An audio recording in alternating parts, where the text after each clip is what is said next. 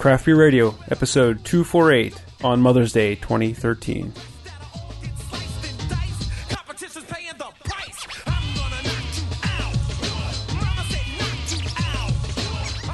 Mama said knock you out, and so we're here at Craft Beer Radio to knock you out with, well, we're going to knock ourselves out because we have a huge selection of pretty high alcohol beers. Yeah, we're getting a little crazy for a Sunday night here. I was thinking, it'd be so much fun to take a whole bunch of Mama songs. We'll do that. We'll go into Queen, Mama, just killed a man. I was thinking that's that way too much work. So, yeah. So we scuttled that idea. That was my first idea was Mama, but then I thought this one, I thought it was better. All right. So tonight we're doing a vertical anniversary show of sorts. We should have saved this for our anniversary. Poor planning on my part, but who cares? These are close enough to an anniversary. So we got 5 beers here from Weyerbacher. We should say this show is numerically interesting. Oh, 2 yes. times 2 times 2. Yes, it's 248, so Yeah. it's 2 squared, then 2 cubed. Squared and cubed. There you go. Anyway, you're so good. Weyerbacher, we got 5 beers here. We got their Decadence, their 10th anniversary, which came out in 2005. We got 10, 11, 12, 13, and 14. What makes this show a little bit crazy is I think every single one of these is over 10%. So we brought out the Baby Snifters. Yeah. The baby Snifters, and we're going to be using our Xylus corkers to close these back up. I guess we do old to new. What do you think? Yeah, that's what I was thinking. All right, so Decadence. It's been a while since I've had this beer. Hopefully it hasn't gone completely off the rails because it was a wonderful specimen at one time. 13% alcohol by volume. Done on, like Jeff said, their 10th anniversary. Brewed with honey, cardamom, and gentian, which they say is a rare botanical. So, all right. So we only probably about a little more than an ounce, maybe an ounce and a half is all we're going to do on this one. It's also pretty cold. These will. Oh yeah, we should warm them up, huh? Yeah. Weyerbacher is a brewery here in Pennsylvania, or over in Easton, Pennsylvania, all the way over by the New Jersey, by that state, that thing over there. Appendage. Yep. And Dan Weyerbacher is the owner, and I think Chris Wilson's still the brewer there. We had a tour and a great interview. Greg wasn't there, but when I was on vacation out that way, I had a really good tour. They sat down with us and we talked for probably hours. Got the tastings out of barrels and whatnot. They're a good friend of the brewery, or a good friend of the show. Cardamom is big in the nose still. Cardamom really hasn't faded over the last, 2005, so 8 years. Look at that. 2005 when we started the show. Lots of caramel and toffee notes, butterscotch. Probably, a good bit of diacetyl in this. Diacetyl, you think? Not in a bad way. Okay.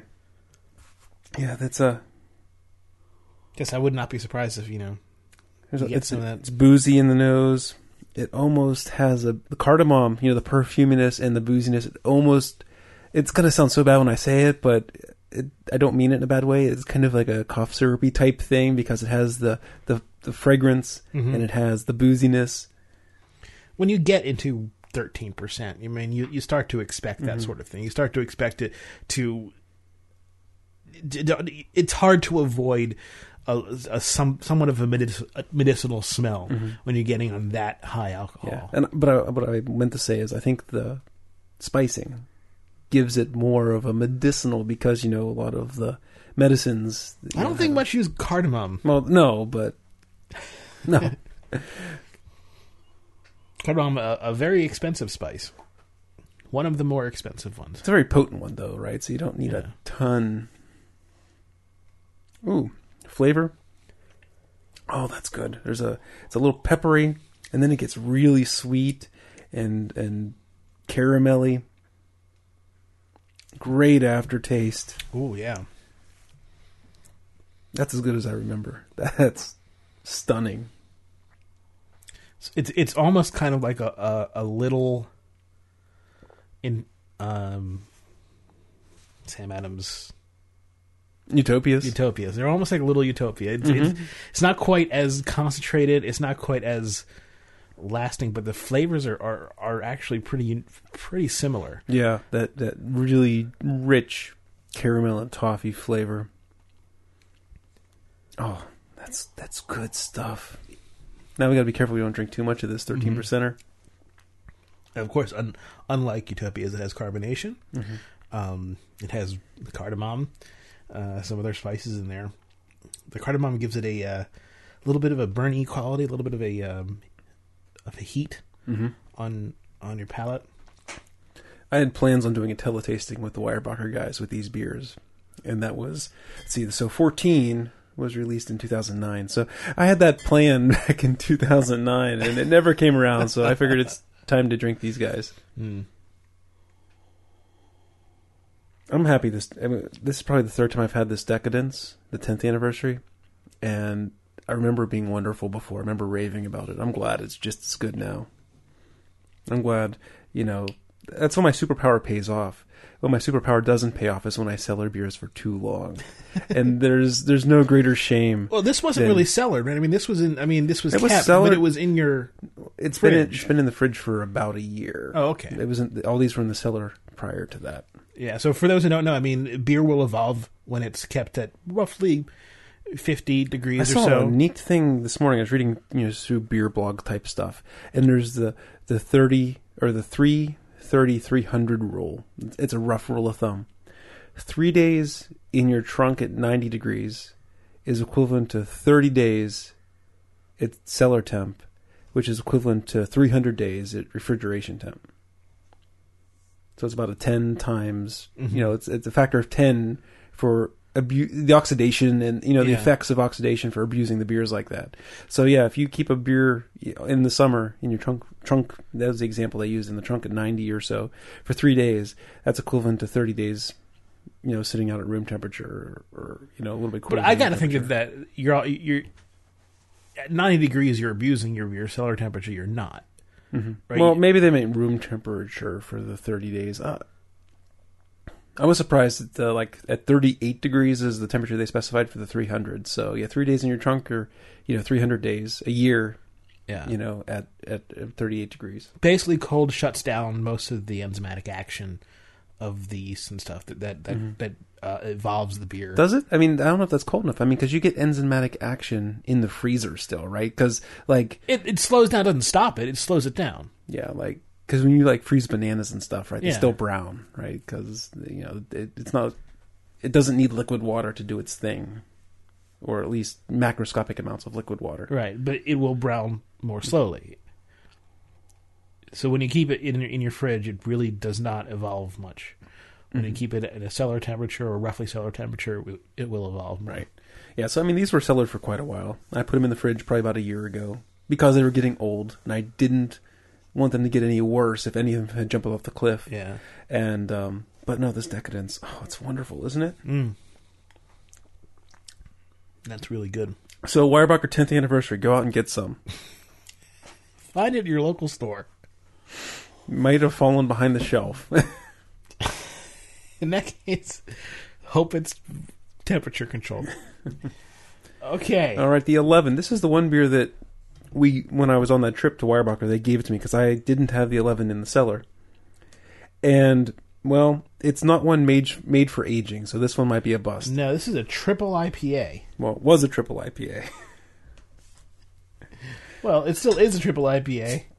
And Chris told me, this thing didn't... It's not an ager. It wasn't meant to be an ager. So it's made exclusively with Phoenix hops. So we're going to give this a go. Phoenix is a hop with a low cohumulone level. It is 11.7%. So it may have turned into remember those really old hop wallops that I had? It turned into a nice barley wine? Maybe get something similar here. So as they explain on their site, what they mean with a hop with a low cohumulone level is that when it's used in large quantities, it said they claim it produces a smooth hop flavor without a hint of harshness. This thing's still hoppy. It smells kind of like hop pellets, but it's still hoppy in the aroma. You smell that? I'm going to warm it up a little bit here. I smelled it, and at first I thought it was like a stinky sour or something like that. And then I smelled it again, and it's like the dusty hop pellet smell, like when you're homebrewing and you cut open the hops and you smell the hops in the Well, you the smelled bag. that a lot more than I have. That's what this smells like. So it still has a hop aroma to it.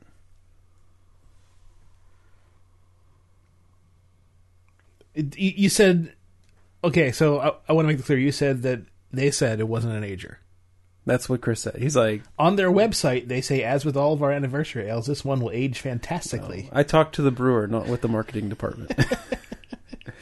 And he was like, he is happy to give it to me, but he was hesitant on how well it stood up. And this was, back in 2009, 2010. Right. So, All right, it's getting a little bit warm now. yeah, so I've just smelled it some more. I keep smelling that dusty hop pellet type aroma. Not smelling too much booziness or alcohol or, really too much malt on it. This is 11.7, I think.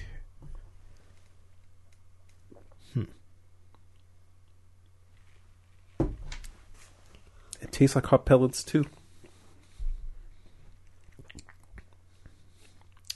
Yeah, it does have a has an interesting hop profile with that Phoenix. I kind of see where they're going with this low cohumulin thing. In terms of how it presents the hops. I don't think it's the tastiest thing in the world, though. We have come to expect more of a floral bouquet, more of a either more of a floral bouquet, a spicy bouquet, or a smack you in the head with resin bouquet. But this is more. This is.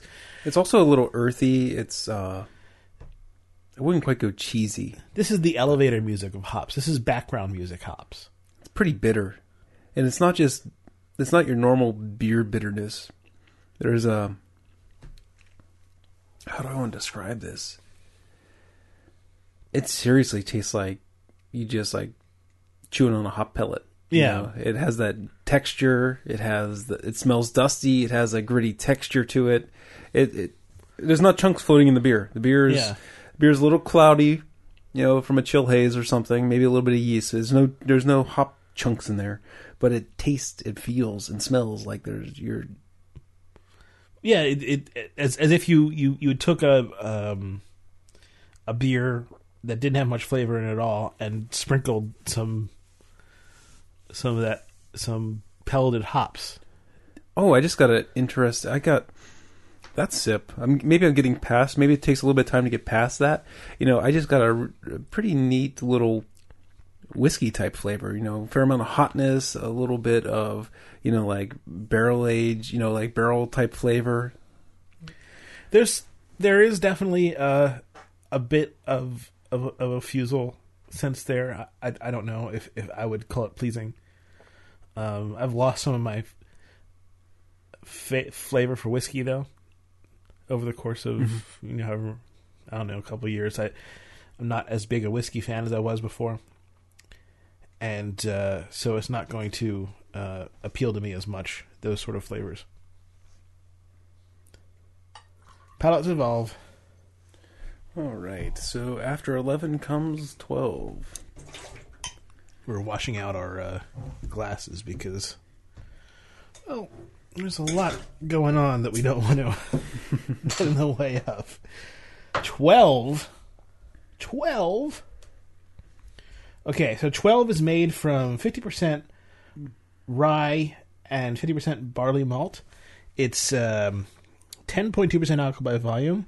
They consider it a rye barley wine. They use Magnum hops, and this beer in all capital letters just the word beer, will gain more character if aged properly. We're guessing that peak taste will be in the 1 to 2 year old range, with 3 and 4 not far behind. Well, this was 2007, so we're well beyond.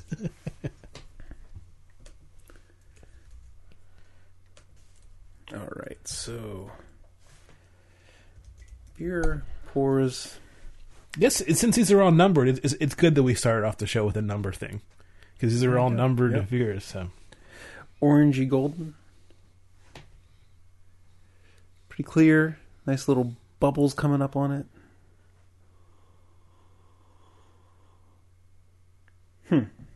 The aroma is... So it's rye. Right. That makes sense. I was thinking, this reminds me more of whiskey, right? But maybe it's the rye. It didn't have a big malty, like, I don't know. I was thinking, big beer, half rye, half malt. I was thinking more of a, more barley wine, right? Mm-hmm. But, come to think of it, I've never really had a rye wine that I can think of. I've had wheat wines. Mm-hmm. I've had, I can't think of anything that's called themselves a rye wine or a rye barley wine. And so the smell on this one. Oh, take a sniff. And while you're breathing, I'm going to throw... Let me get warm up first. Give me a chance. While you're breathing, I'm going to throw something at you. All right. Sake. A little bit. There's a little bit of that sort of fruitiness. Mm-hmm. Yeah, it's kind of like that rice wine, that fruity, a little bit boozy aroma. Mm-hmm.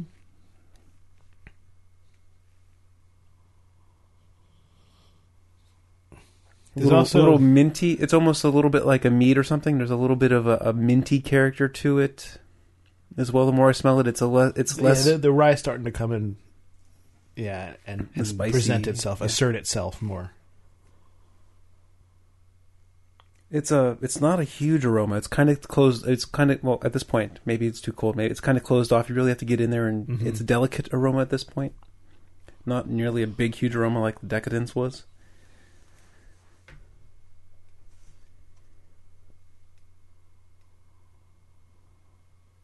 Yeah, it's interesting. You can definitely smell that rye there. You can, and the rye, it gives a slightly kind of sourdoughish like aroma. I just took a sip, and my keeps telling stories. Aftertaste. Wow, that's good. So at the very beginning, I was going to say it's kind of flirting between the sake character and a mead character, and then then the caramel comes through, and then you get a little. It's a light-bodied barley wine, but you get some of that nice maltiness barley, and I'm not getting anything that's too much like rye whiskey or anything, but this is good. I like this.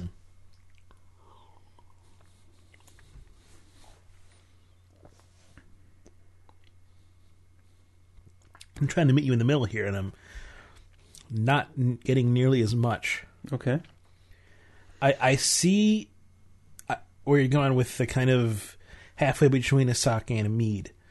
One of the things that affects that, I think, is the viscous nature of it. It feels more just it just has this sort of viscous nature, which reminds me of sake and reminds me of meads, less than the other two, which were more aqueous than this one. That's funny. I think this one has a pretty light body to it. No, it has a light body. Okay. It does. I mean, that's the interesting thing is that and that's why I think it's reminiscent of sake, because sake has a light body, but it feels like it has more viscosity on your tongue. Okay. So the malt is not over-presenting itself and not, asserting itself really strongly. But it definitely... Yeah. it definitely feels like it has like more... considerably more surface tension to it than the other beers you're having. The carbonation is not nearly as apparent here.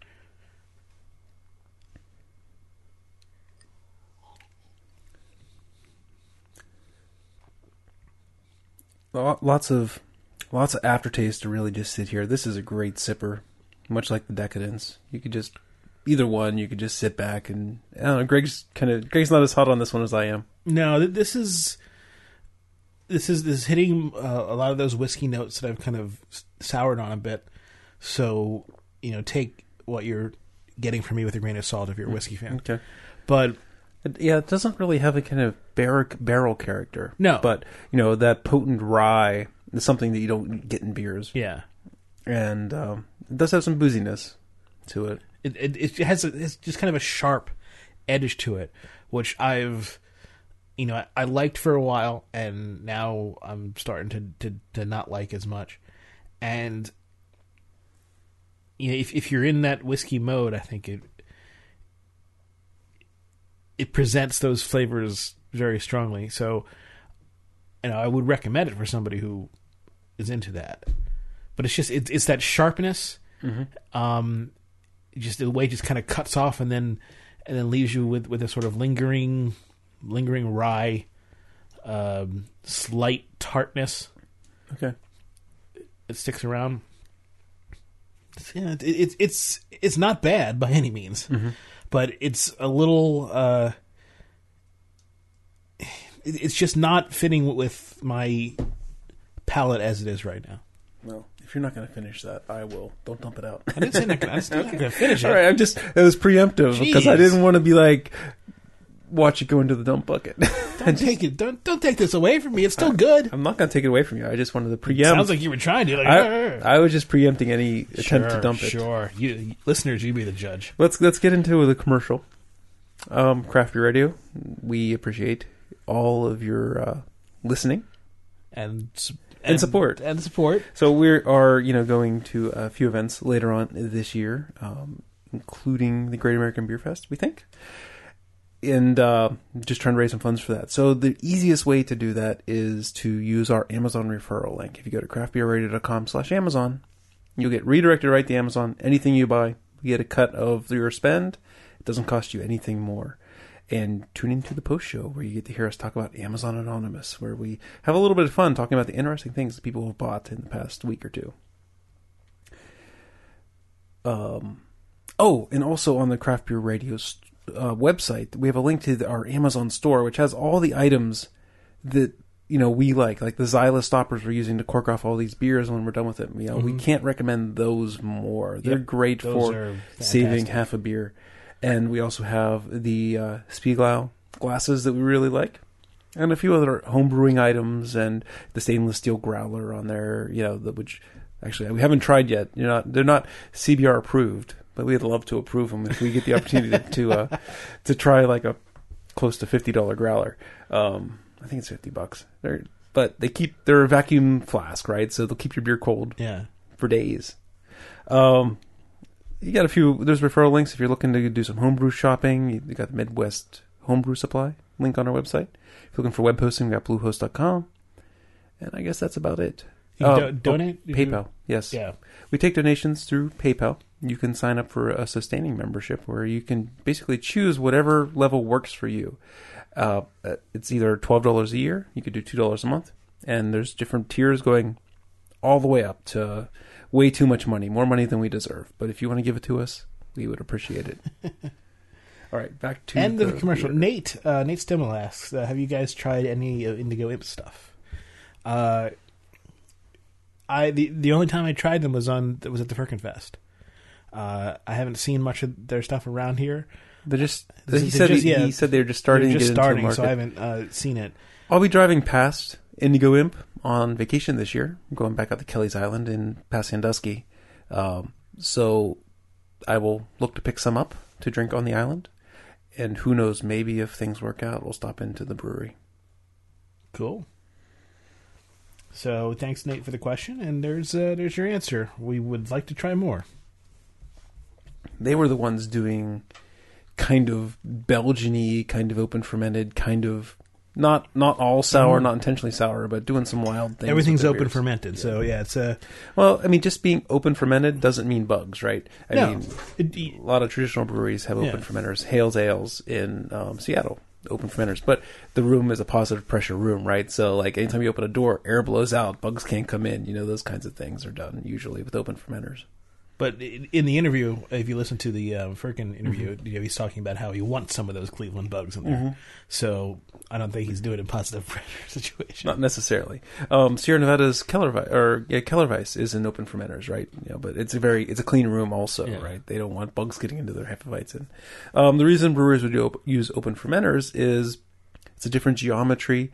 The yeast behave differently, and it's a traditional method of doing so. And I don't have any science one way or the other, but some people believe it makes a better product than in a closed fermenter. Oh, you have science. I don't have science on this. But you have science. We all have science. I am science. 13. It's lucky 13. Or XIII as the label says. Made with 5 malts and a touch of oats. 13.6% alcohol by volume, a Belgian-inspired imperial stout. They use an Abbey yeast strain. And that's all. Let's see if the label... Oh, black on dark orange. That's hard to read. Marketing speak, blah, blah, blah. Can't read it. Too dark. Yep, just what Greg said. 2008. Your 2008 beer of the evening is 13. Pours blackety black. Tiny little snifter and like no light is getting through, even in the very bottom. None. It's one of the darkest beers. Yeah. That is dark. If you look down through the top, right at the edge, you can kind of get a little bit of dark brown. But it doesn't reflect light at all.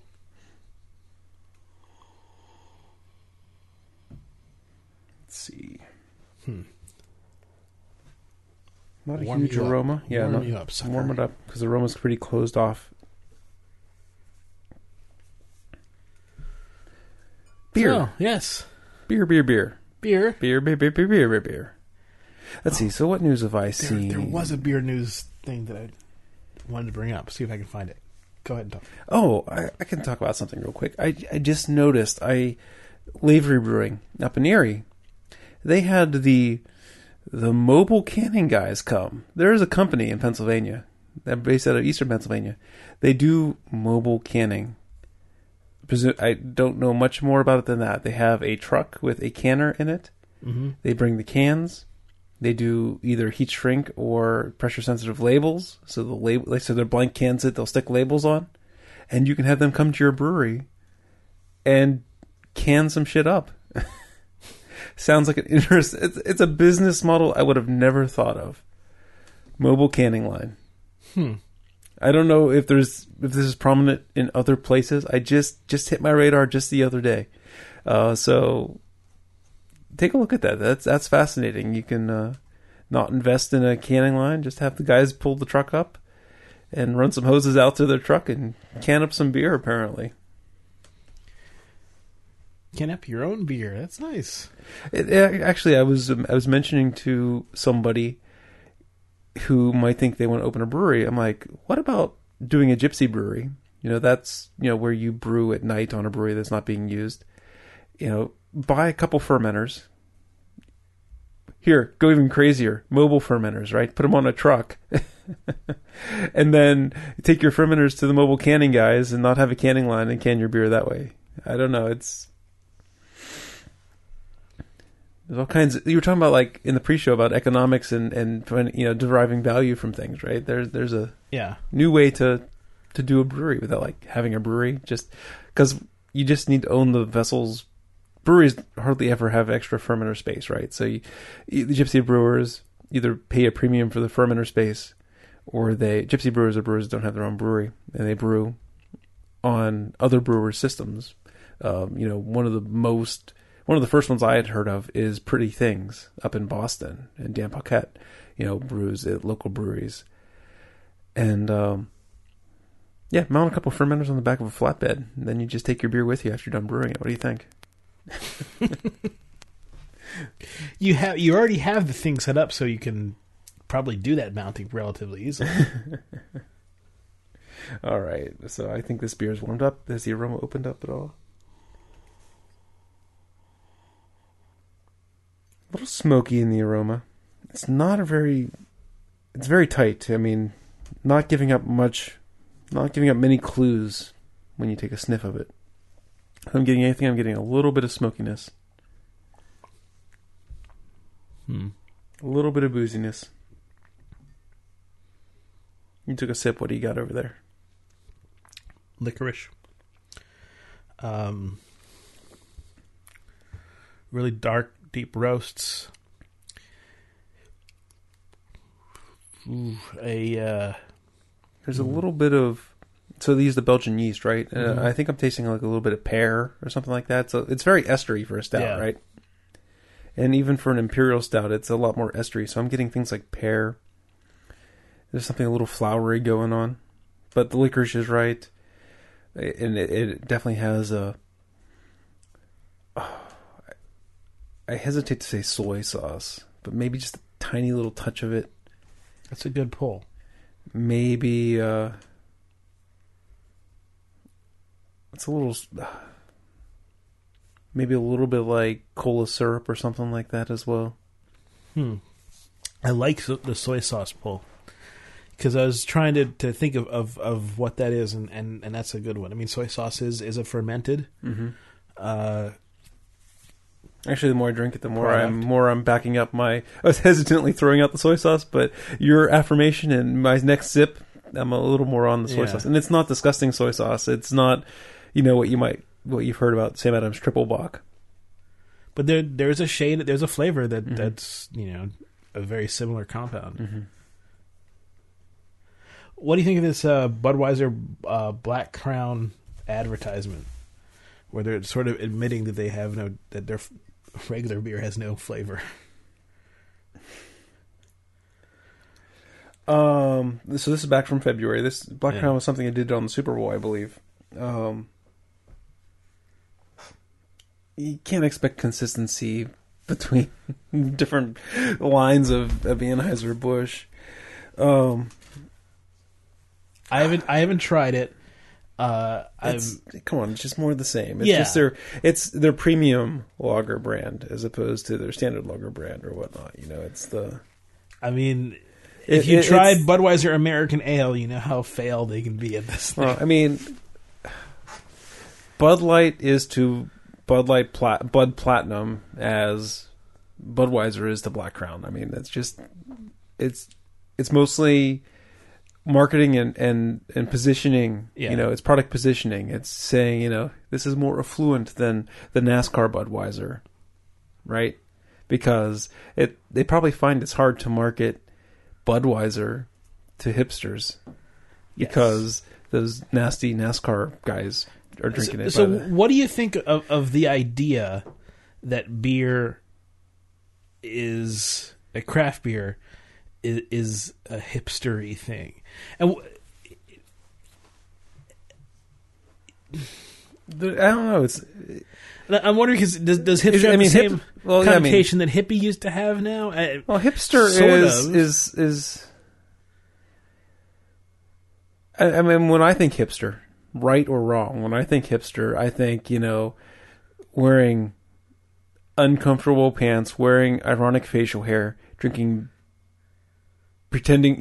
bad beer, bad icon, like PBR, right? That's the hipster beer. That's kind of thing I see for hipster, where instead of hipster, maybe the hip thing. Well, you're thinking of an ironic hipster. Okay. But there are non-ironic hipsters. No, there isn't. Yes. No. I saw plenty on the boat. No such thing. I don't know. I mean, why? Okay, so it's like, why do you drink craft beer? Do you drink it because you like it and it tastes better, or do you drink it because most of your friends don't? Well, no. Well, that's only if you're. I mean, is that ironic hipster still? I don't know. Yeah, I think that's still being ironic about it. Whereas the non-ironic hipster he's just into things that are good. I think maybe okay. So here's what I'll throw it out. But he could be a little pretentious about it, or or likes to show off. There's that he probably doesn't. a Venn diagram with lots of overlap, right? Yeah, There's- right. You know, because a lot of people, hipsters and not, they're eating more flavorful foods. They're eating different things. They're, you know, it's this whole great awakening of flavor, you know, over the last 15 years or so, right? It's just The thing that I think qualifies you for a hipster, as being a hipster, I think the one thing that fits it all is that you are using your appearance and your actions to advertise yourself. So you're making sure people notice you in some way. sure. That Okay. could be what, you know, you could do that ironically or not ironically. Okay, so, hey, look, I am drinking Dogfish Head, Right. so I must be smart. Or interesting. Or right. Yeah. I don't care. I drink Fair Dogfish Head because I think it tastes good. Well, we've established that, Right. I think, over the course of our show. What's the downside? Okay, so I don't want to get too much rat hole on this one, but what's the downside? They're drinking better beer. I don't know. I don't know that there is one. I'm bringing it up because there's, I've talked about this a lot. Noticed a lot more women coming to these things. There was a lot of women at the Pittsburgh Craft Beer Fest and at these things. One thing I don't notice is an equal proportion of people of color. And it's generally a white cultural phenomenon. At least craft beer is. There are exceptions. So be careful, right? Because an expensive beer festival, you know, might not attract the same people that they might choose to spend their money buying a case of craft beer as opposed to going to a 3-hour event. I mean, maybe there could be lots of reasons for it. But the beer culture in general. I mean, the entirety of the beer culture is almost completely. Okay, so you're talking about people. I mean, okay, so this is how we got to wrap this up. But I mean, you're going into all kinds of rapid speculation, right? Well, because I'm still talking about beer, so I mean, yeah, but we're kind of getting into like the people of color you do see at beer events are more affluent, right? You know, craft beer it's a more affluent thing. Well, I think you generally find more affluent people at a craft beer event. So that you'd find people of color that are more affluent it's because of the nature of the fact that more affluent people are into craft beer. But it requires some disposable income to buy organic food, to buy craft beer. You know, and if you just look at the overall numbers of society, there's less people of color in that position. Yeah, but it's not just okay. So, then we're not just talking about black people. There's not a lot of. You don't see a great amount of Asian. You don't see. They have the whole thing where they can't drink alcohol. You don't see a large amount of Latino. You don't see a large amount of. We know we're in a pretty white city too. But we've been to. I mean, Savor is a good example. There's a lot of sociology and things going on here. You know, if anything, my thought is, you know, maybe there's more markets to open up, right? There's that whole pie can get even bigger with, you know, finding, you know, getting some of these other ethnicities these other ethnicities, you know, into craft beer. I don't know. Let's get back to the beer. Okay. Let's get back to what we know. Or what we pretend we know, because I don't pretend I know anything about sociology. I just think it's an interesting, you know, it's interesting, these trends, and you want to see them evolve in what you hope is a more inclusive way. All right, number on to 14. So this is a wheat wine, unfiltered, made with 50% wheat And yeah, that's it. 11.8% alcohol by volume. I'm glad we got at least 5 Zyla stoppers. If you don't have 5 Zyla stoppers, you should go to craftbeerradio.com/Amazon and go buy some.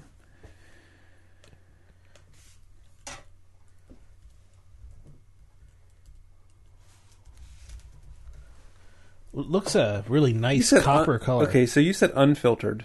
Yes. But this thing's been sitting in the fridge for a year. Yeah. And it is crystal... It's a wheat wine, half wheat, and the thing is crystal clear.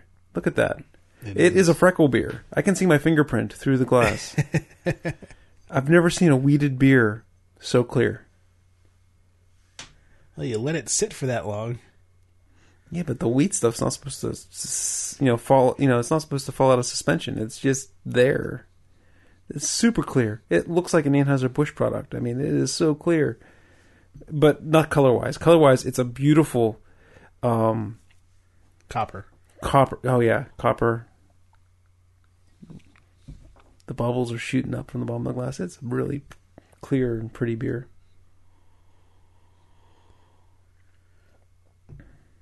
Looks really nice in these tiny snifters we have. The little baby snifters. Hey, but they're keeping us from getting wasted. If we were using our normal Oh, glasses, God. this would be a completely different show by now. That digression would have gone on for 20 minutes. I think it did go close to 20 minutes. It would have been like an hour and a half. Our hands are tightly wrapped around these baby snifters to get a little bit of warmth into this beer and open it up. So we're going to have to get... after 14, I wasn't on the ball. So 15, 16, 17, and 18, I guess we'll have to pass on. Or really call in a favor for the brewery and say, hey, send us everything out of your archive cellar. You don't need it. If you don't drink it, what's the point, right?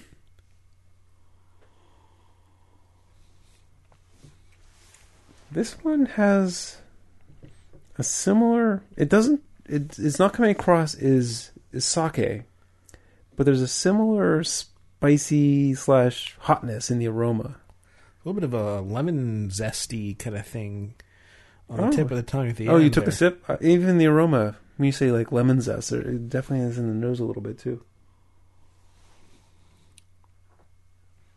It's a lemongrassy kind of flavor. There's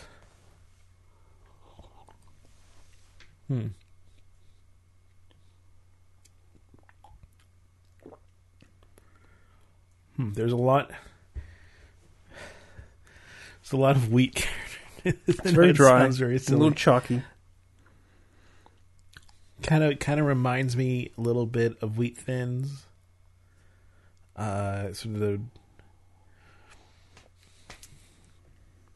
having a hard time with this one because I can taste it, but I'm describing what that is hard.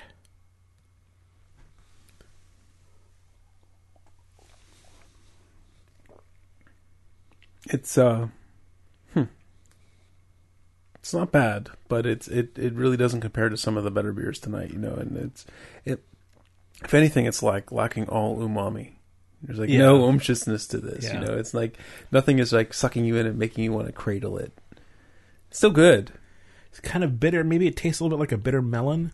It's got I think there's a little bit of a cucumbery-ness that's coming out of it with salt. Without tasting like salt, but sort of a bittering agent.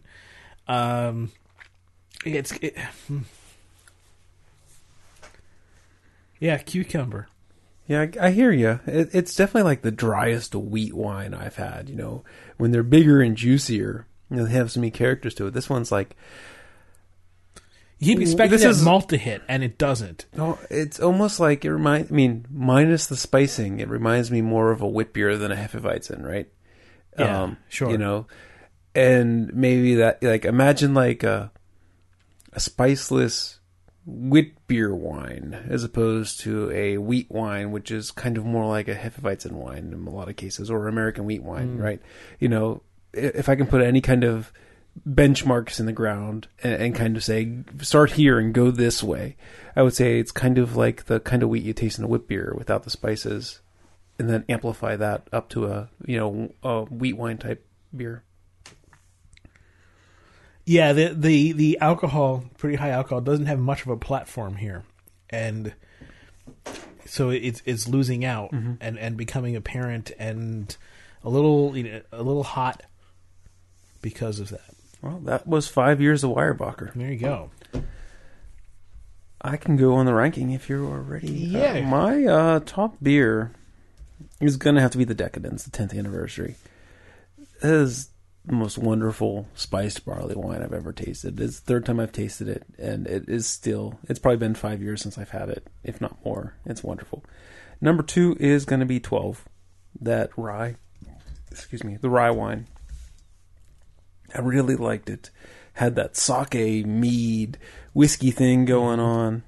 Really dug it. Number 3 is going to be the 13, which was the Belgian Imperial Stout.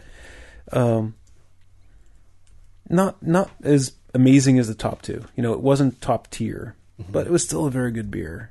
And Belgian stouts, probably not a style that I would say I love. I haven't found one that I've been like, that's dropped my pants. It's been, just a decent style. Number 4 is going to be the 14, the wheat wine we just had. It was fine. It was a lot drier than most wheat wines that I'm used to, and really not my wheelhouse. And then the 11, which was that triple IPA that had the really, it tasted like hop pellets. It had a texture of hop pellets. It was very dusty in the aroma, gritty in the mouthfeel. I was surprised it still had all the hop character, especially after what Chris had told me years ago about how it had not aged well. I won't say hard luck loser. It just, out of these beers, it just was the 2006 beer in 2013. It just didn't make it. It was the odd one out. I mean, it happens. Yeah. Not everyone's going to be a grand one. I agree with you. Number 1, Decadence was awesome. My number 2, I'm going to go with the Imperial Stout, the 13. A little soy sauce in my beer. Okay, I can deal with that. It had a lot of good flavors to go with it too. There was nothing that I didn't really have any criticisms of it, whereas the other ones I think I had criticisms of, mostly because of my palate. But I'll go with 12 as my number 3 beer. While it had those whiskey notes that I wasn't quite all on with, I could see why people would really enjoy it. I know that these rankings are kind of perfunctory. Doesn't really matter because it's not like we're going to get these. We're not going to find these very available. But for the sake of record, we might as well do them. And I agree with you on the last 2. 14 was a wheat wine that was missing the wheat. Well, it wasn't missing the wheat. It was missing the malt. It was missing a key character component there to give it some oomph, to give it balance. Mm-hmm. And because of that, it lost out. And that would normally have been the bottom beer, but 11 was just kind of this bland hop juice, or like the pelletized hop. It's hop water. Yeah, hop water. That really didn't have much appealing factors to it at all. But the Decadence was amazing. And like I said, we only have the bottle of 11 because I begged for it. Chris knew we would say what we said, so don't hold that against them. Exactly. All right, that was Craft Beer Radio episode 248, and we will be back shortly with the best episode ever, at least since the last episode. That's started off as a bold claim, became less so. You gotta manage expectations. Understood. We quit recording and forgot about all the good stuff. You can send us emails, beer@craftbeerradio.com. We are on Twitter. At CBR Greg. At Jeff Bear. We are on Facebook at The Craft Beer Radio, because someone else took Craft Beer Radio. Those damn Colorado guys. Hipsters. Those damn hipsters. And then on Google Plus at Craft Beer Radio. Craft Beer Radio is released under the Creative Commons license. You can visit our website to find out what that means. And happy Mother's Day. Happy Mother's Day, Greg. Happy Mother's Day, Jeff.